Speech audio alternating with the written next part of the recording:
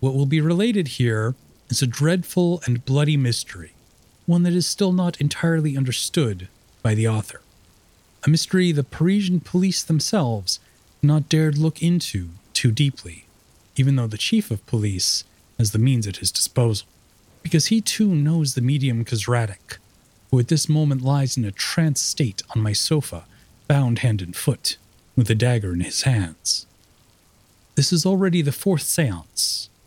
By the 7th, everything should have become clear, according to the hypnotic order given him by Lady Florence on the chalk cliffs of Brighton. The solution to this terrible and unprecedented drama, which has set so many of America's and France's best pens in motion, slumbers in a consciousness which only dimly foresees how it will be used. Lady Florence, who must speak because silence is so immensely dangerous for her destiny, has encased her mystery within a mind, within a human soul, and there it has lain well hidden, much more so than it would have anywhere else. None of the other psychiatrists have understood what is wrong with this madman as he incessantly cries, bound hand and foot, with a knife in hand, so pale, on a sofa, a green one.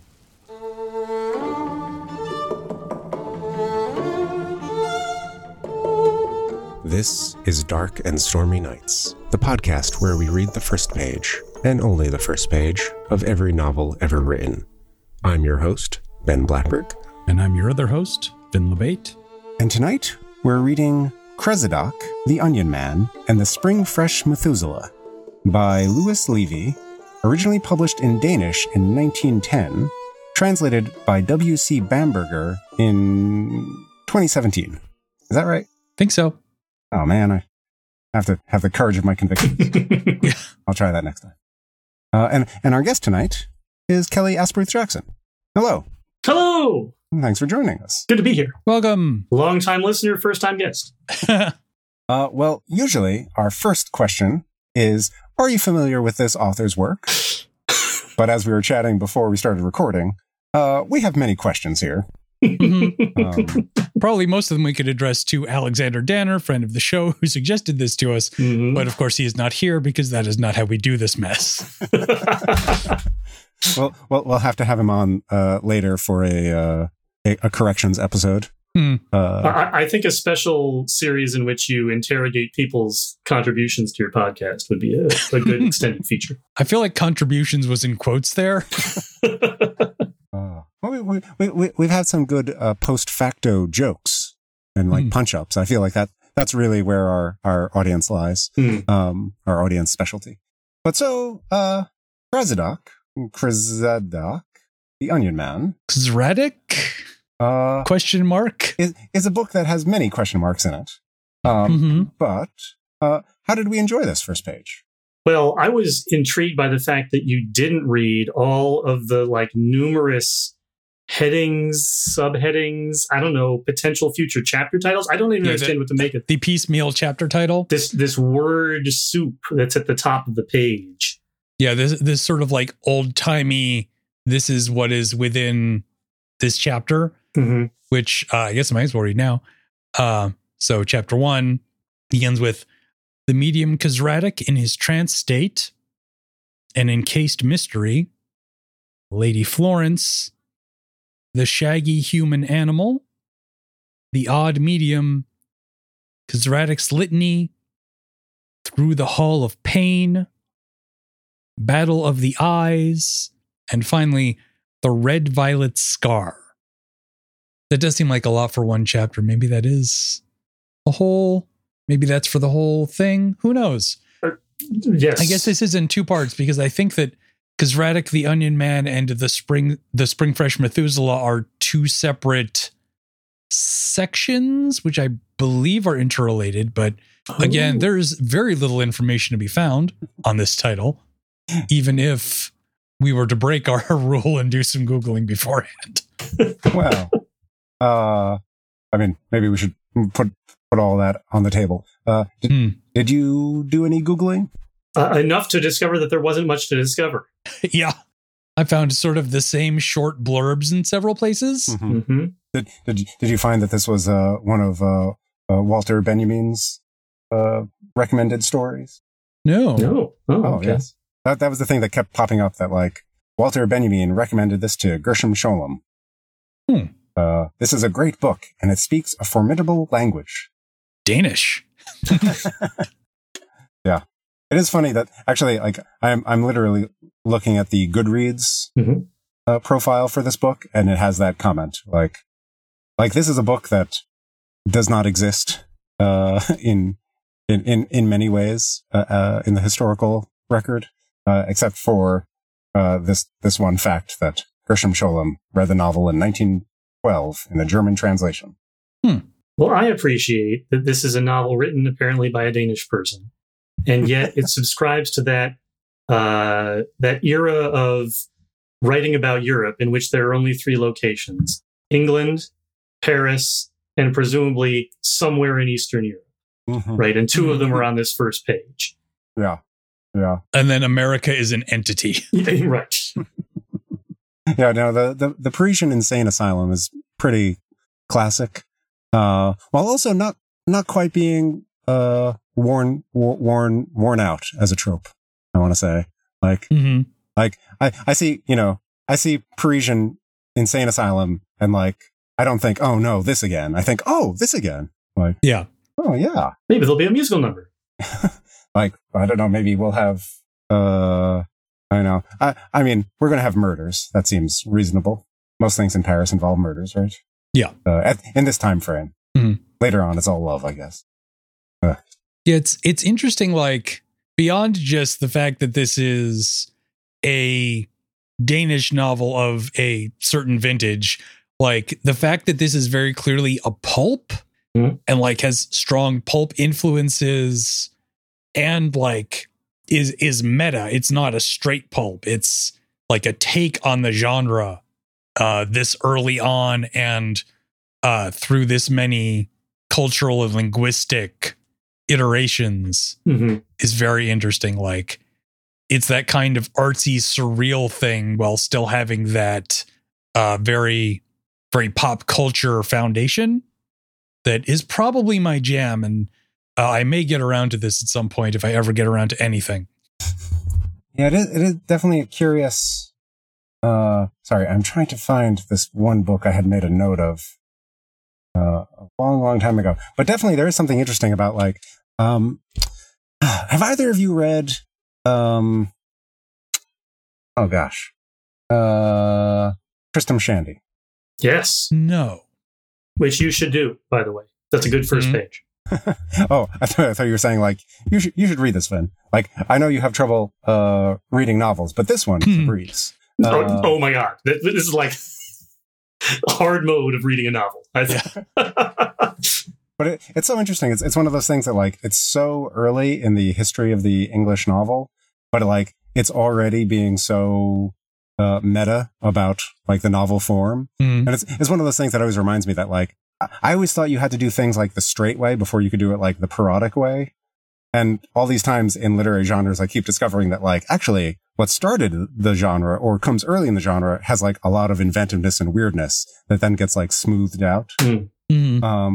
So it is interesting that this does seem like a very pulpy setup and also a very surreal novel, and also probably somewhat literary in its aspirations or devices.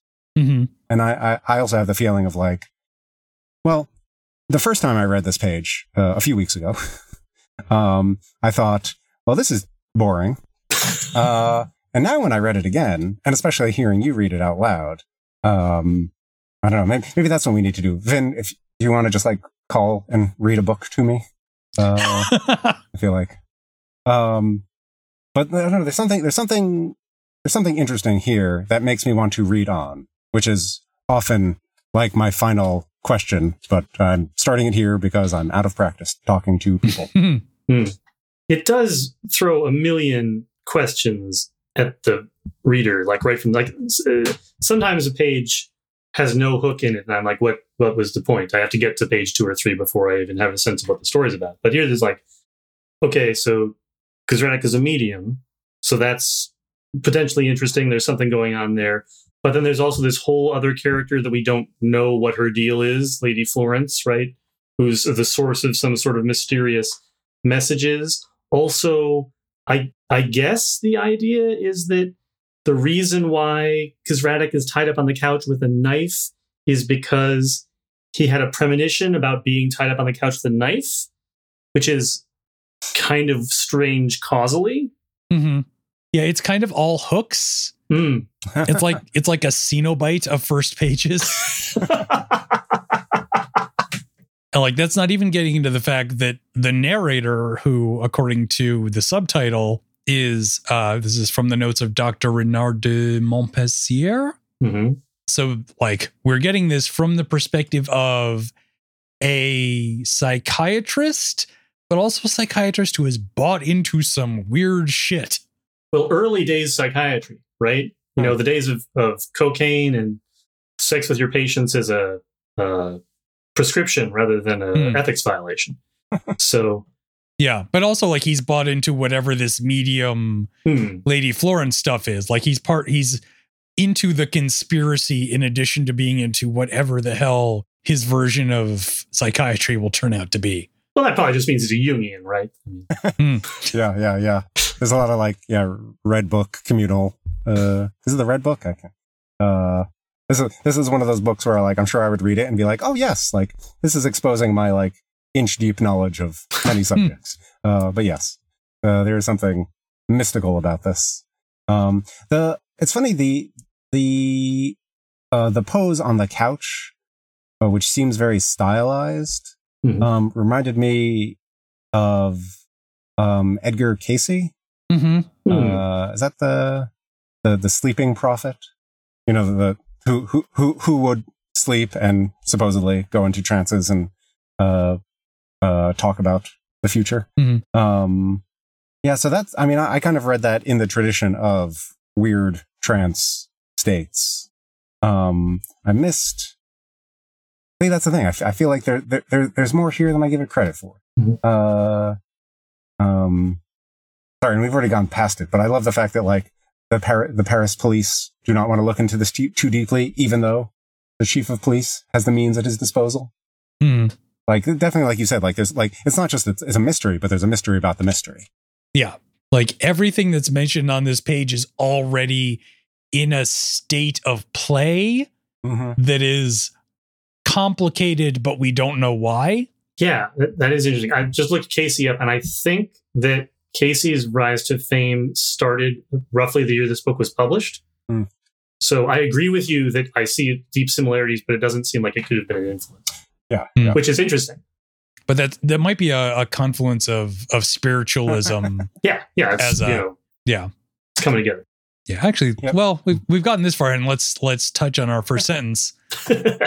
What will be related here is a dreadful and bloody mystery, one that is still not entirely understood by the author, which is one of those things that's very straightforward, but again, it has a hook, beyond, I'm not going to assume that because someone tells me that what is related here is a dreadful and bloody mystery that it will necessarily be interesting.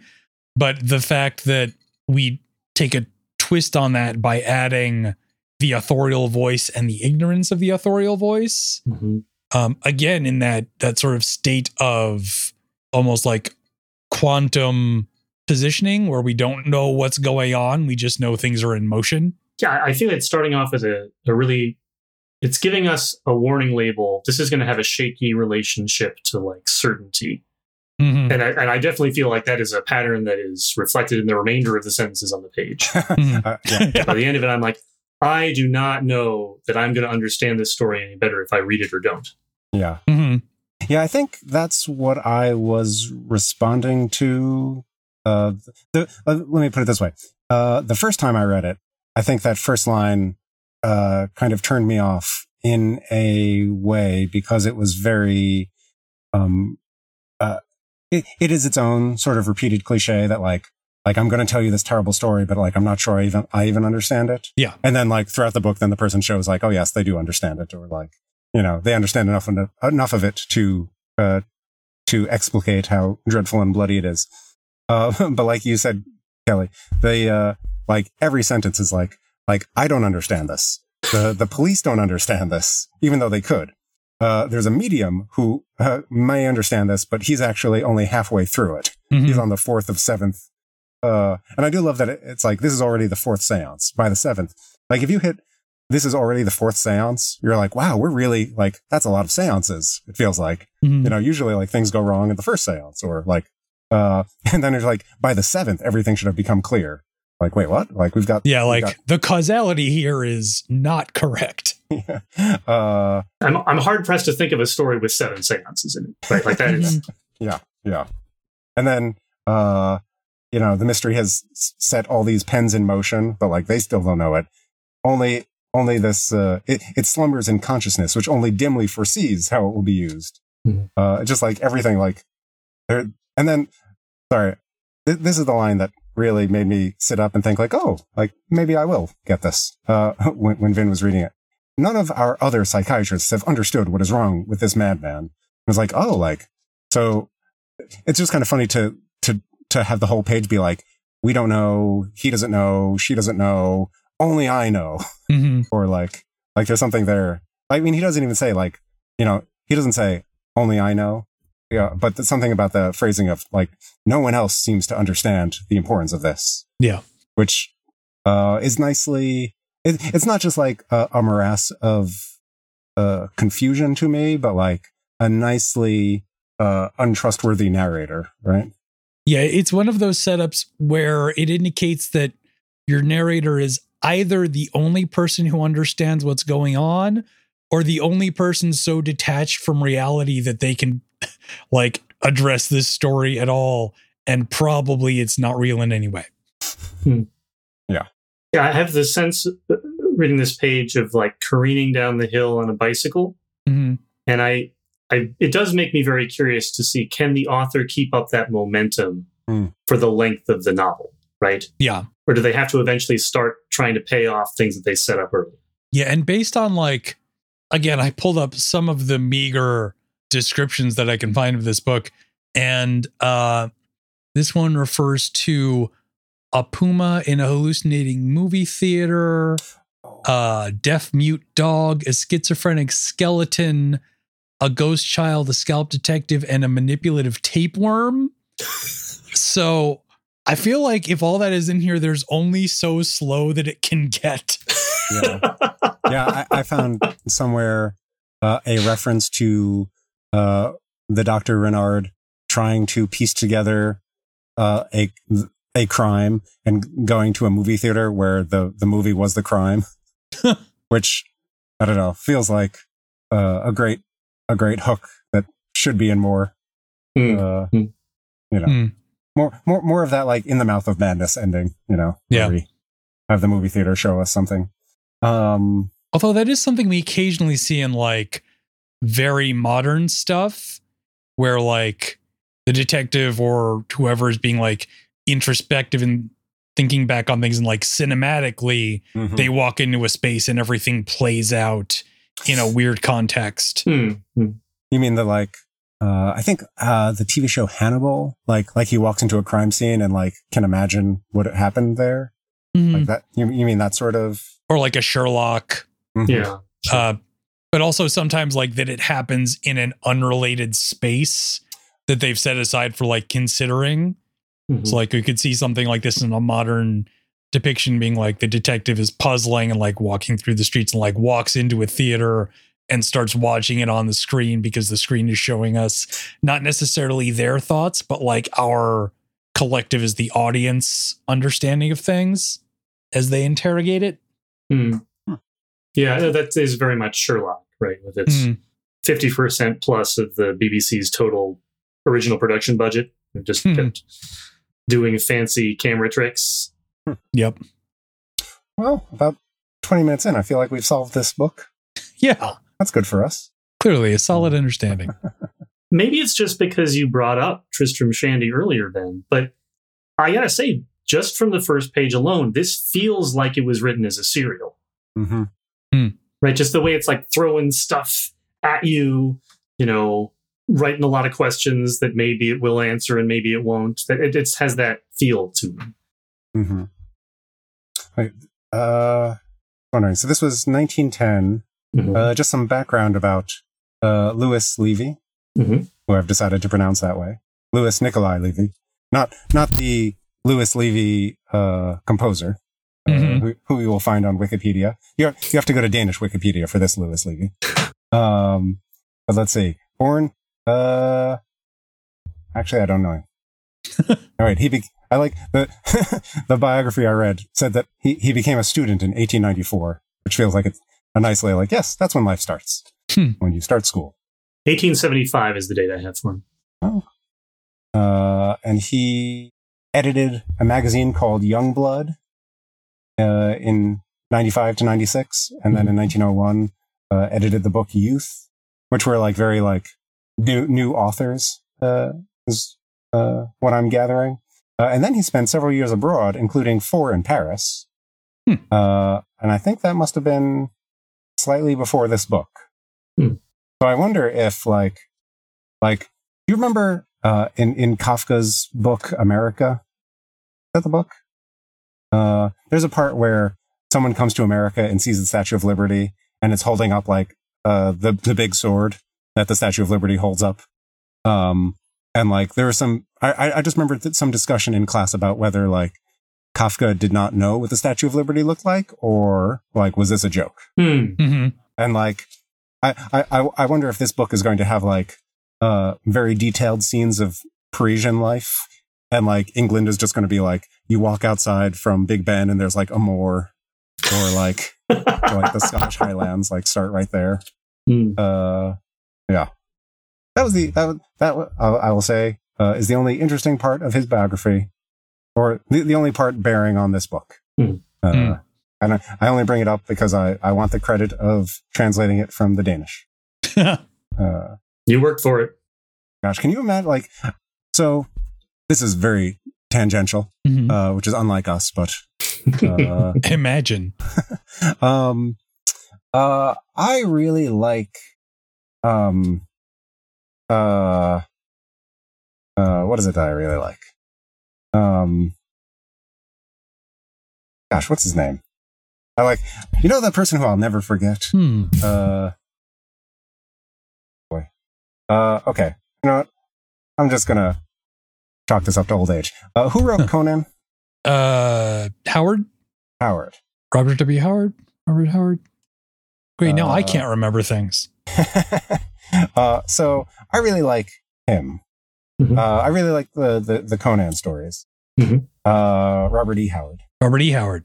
So yes. So I really like Robert E. Howard's Conan stories, and I also know that something other people have mentioned about him is that what he really wanted to do was write historical novels, except they didn't pay very well, and they took so long to research to get things right.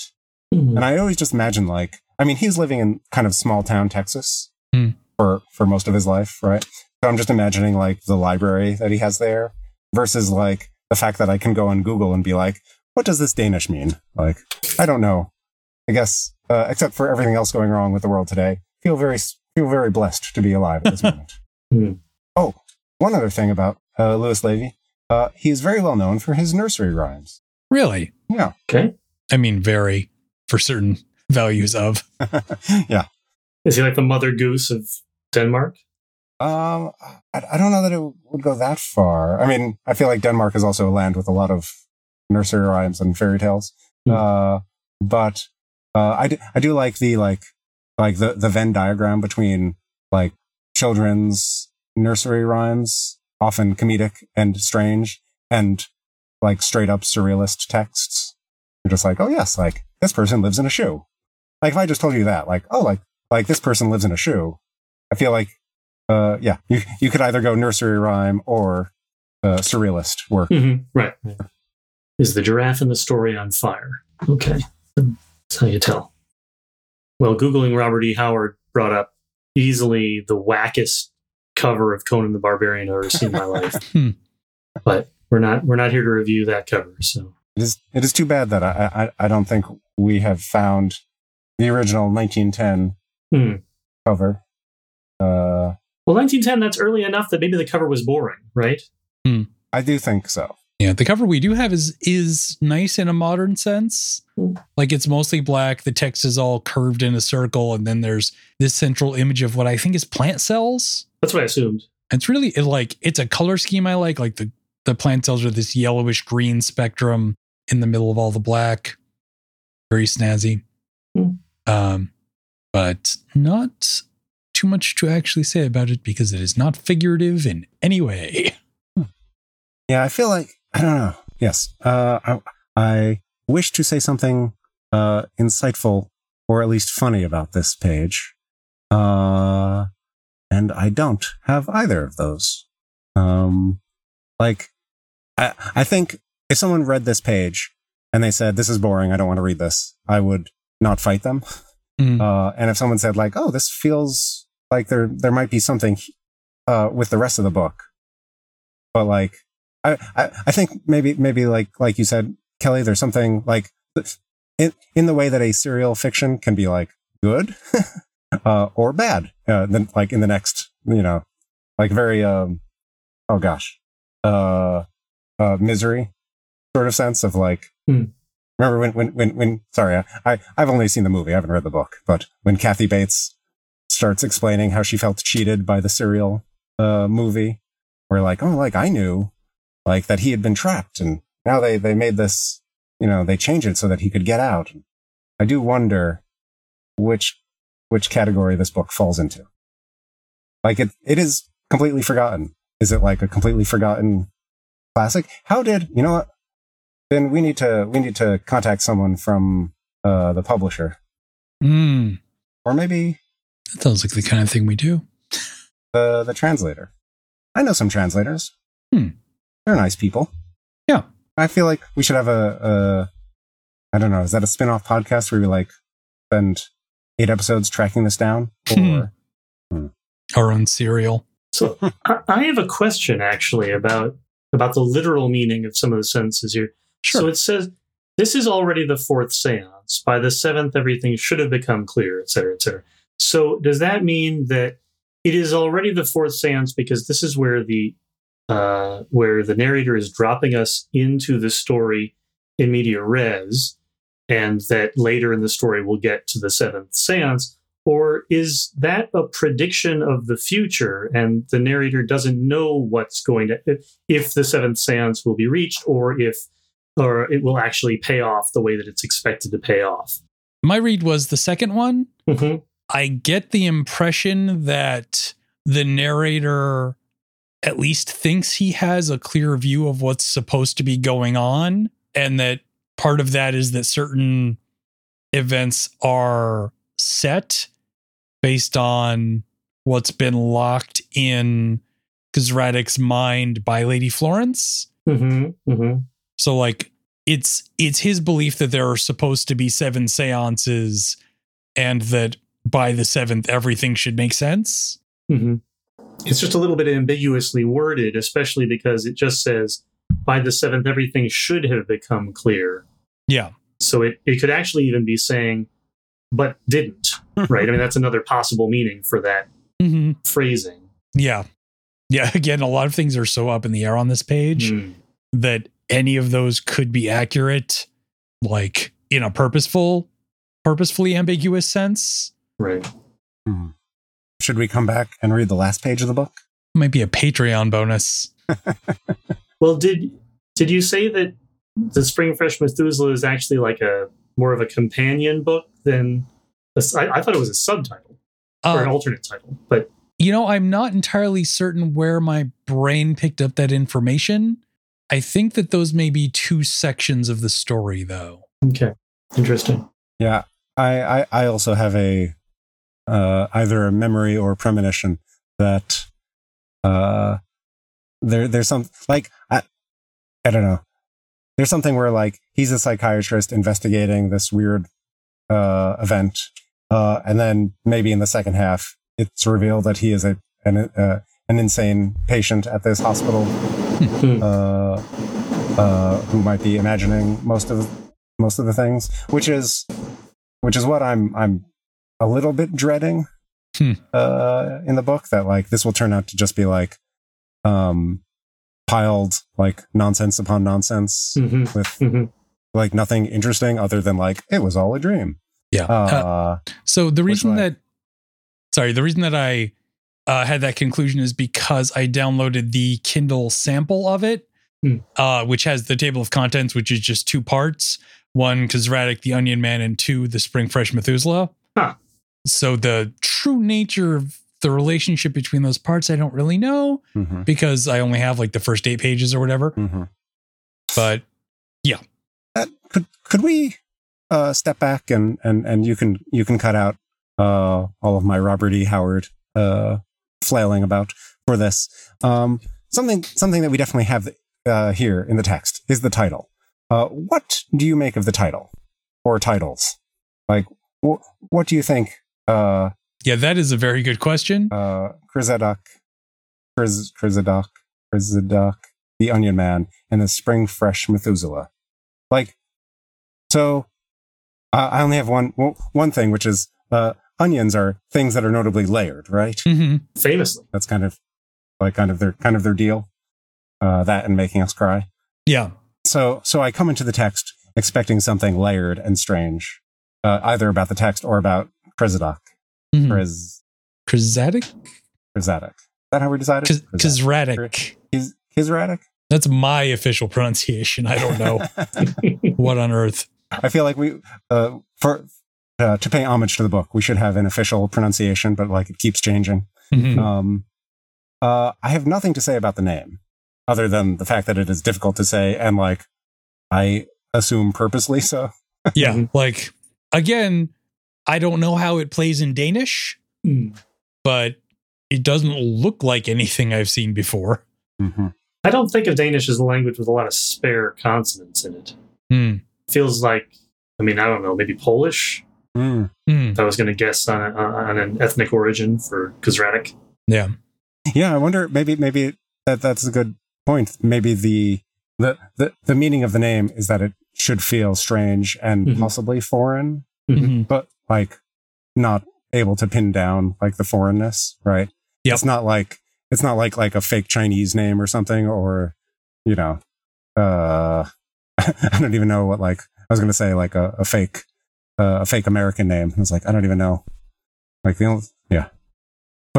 but yes, so it has that sense of being strange, and but it's not like so strange, right? It's not like the science fiction joke about like, oh, it's just like X's and Y's, like it's close to that, but like, I don't know, like it's almost pronounceable. Yeah. Yeah. You got anything for Spring Fresh Methuselah? Kelly, how about you? I feel like, so Methuselah is a really interesting choice, right? Biblical figure. Pretty much the only thing of substance to be said about that biblical figure is that he's old. Well, isn't he also like, I was listening to, what was it? Throwing Shade, the Jewish Demonology podcast. And they were talking about Methuselah, and like, obviously the thing everyone knows about Methuselah is age, but also wasn't he like a demon hunter? Not, or maybe I'm thinking of someone else. It could be like a deuterocanonical thing. I mean, there's all kinds of, expanded universe Bible mythos stuff, right? Between the Midrash and the extra canonical books and whatnot. But there's nothing, I can't think of anything about that in the Bible. He's just in the Begats, right? He's in the chain of transmission from Enoch to who's at the end of that? Does that go down to I don't remember which one of those lines it terminates in. But basically, he's just he's a way of getting from X to Z, but it gives you enough information to figure out that he's the oldest person mentioned in the Bible. Which my point is, that's an odd thing to juxtapose with being spring fresh, right? Yeah. And that's like I cannot name the particular plant that would be a good metaphor here, but I'm sure there is something where like it lives for a long time and it seems fresh every time it blooms, like some annual of some sort, right? And like you can imagine that being like, Kzradock, the tulip man, the spring fresh Methuselah. Actually, tulips are probably, I have no idea. I don't know plants. That's not my thing. Yeah, that's that inch deep information. But but compared to like the contrast between Onion Man and Methuselah feels like it's not like they're opposites, but you're all right that like Spring Fresh and Methuselah feels like an opposite. Mm-hmm. But like they're like not even in the same category in a way. Mm-hmm. Mm-hmm. Also, if you Google Methuselah, one of the things that will pop up is a picture of Anthony Hopkins.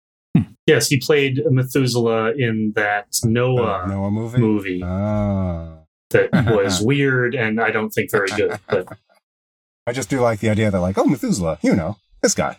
I was like, wait, wasn't he Odin? Well, this is how all mythologies are the same, right? Yes. Yeah. But going back to the like, Onion Man is such an interesting phrase for a title because it like doesn't immediately imply like you have to go through jumps to get to layers. Yes. Like you hear Onion Man, this is like an onion seller, or like maybe you're thinking, in terms of nursery rhymes or fairy tales, like a guy who is an onion. Mm-hmm. Mm-hmm. And I think like just based on everything we've seen so far, that is an intentional, not quite a misdirect, but like an intentional move to get you thinking of something that doesn't make sense and like combining those images in your head as you come into a text that is something different than that. Yeah, there's so many weird things going on with Kzradock on the first page, right? Mm-hmm. He's a medium. He's been hypnotized. He's friends with the cops. Psychiatrists can't figure out what's going on, right? A whole mess of things. And none of those have anything to do with that list of possible things you might have thought from the term the Onion Man. Yeah. Right? He doesn't seem to sell onions. He's not a dude who's an onion. Maybe this layer thing, but that's a real stretch. Mm-hmm. He doesn't have a notable scent. Like, there's just no... Again, just many, many, many different questions and no answers. Yeah. I feel like that should be our final word on the subject. Many questions, no answers. But I think we should add. I did find one article in Danish on Louis Levy who describes him also as forgotten. So it's not just like a literature and translation problem here. It's like he's just not talked about in his host country, native country. And also to answer a question we had off mic. According to this article, he is Jewish. Oh, good to know. Which also, I think, goes back to that, like, Methuselah, like, it's not just, like, a fun name he picked up or, like, something he thinks about in terms of, like, the lineage to, from Adam to Jesus. Yeah, it's also not just a generic synonym for old. Mm-hmm. Like, it's something that would have a little more weight than, like, if, like... a random ass white Christian American said it. Yeah, for sure. Okay, I have one other thing I Googled. Okay. Because the name, the other thing we get from the notes of, that's a very common, that feels like a very common title or subtitle, right? Yep. Yeah. Dr. Renard, like most famous Renard for me is the fox, right? Mm-hmm. So I think about like, oh, he's going to be clever or something. De Montpensier. I'm guessing on that. I thought at first that was going to be like a joke on like it's got like pense, which is like to think. Yep. Yeah. Mm-hmm. Like the thinker. Actually, Montpensier is a place. But no, totally. I was thinking about this like, oh, like this is a book about like uncertainty and not knowing something. So like we're going to go from like the mountaintop of thought to like some abyss of ignorance. Or we're going to realize that that's where we always were. Happy 2022, everyone. But yeah, so that's all I have to say about that. But it is a real place. But obviously, like even though it's a real place, like the author chose it as the name. He could have done anything. We should have ended. We should have ended on your point about this being only questions. Too late. Well, would you read it? Well, I've just looked it up again and saw that it was 150 pages. I'm sure those are not a breeze to get through. First, let me see if my library has it, because I like to support my library. But yeah. Oh, here it is. They have it as an ebook. Okay. I'm checking it out now. There we go. Here, you guys want to meet back in, say, 6 months when I've finished it? I don't know. How about you, Kelly? I think this is a great example of something where I would be very interested to read a first chapter, and I seriously doubt that I would get past that. It's just so breathless. I don't know how I would get a handhold to climb my way through the rest of the work. Yeah, this is one of those things that might be my kind of nonsense. Like pulpy, surreal, not particularly grounded, but with a sense of like texture and a sense of humor pretty clearly. Like the fact that at the end of the page, like when he's relating the cries of the Onion Man, like so pale on a sofa, a green one. Like, yeah, that is a solid bit. Well, like how perfect to give us information, but not to any of the questions that you raised earlier. Right. Yeah. But also touching back on something green. That's true.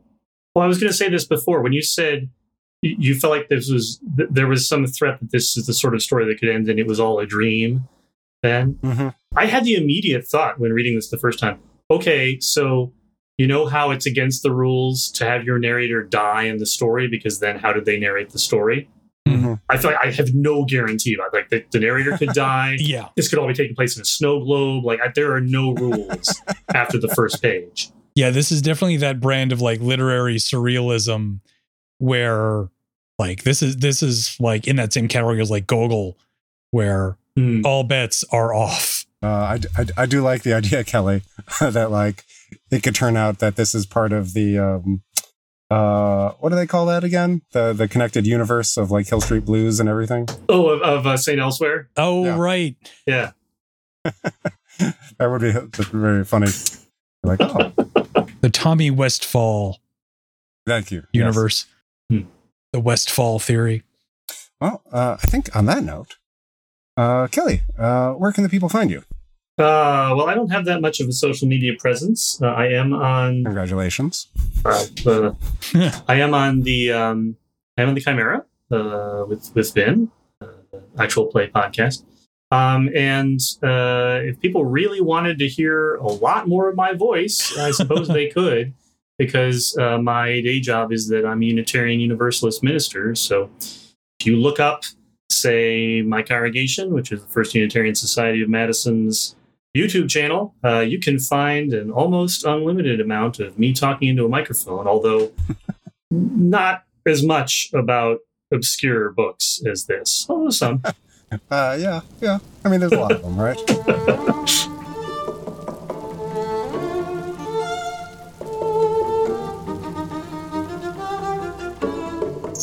Thanks for joining us on Dark and Stormy Nights. I've been your host, Vin LeBate, and you can find me on Twitter and Instagram at Mr. Reciprocity. You can find the games that I write at mrreciprocity.itch.io, and you can find my other podcast, The Chimera, at thechimera.space, or on Twitter at ChimeraPod, or on your podcast app of choice. And I've been your other host, Ben Blattberg. You can find me on Twitter at InCatastrophe. For show updates, follow Dark Knights Reads on Twitter or visit darkknightsreads.com, and we'll meet you back here next week, weather permitting.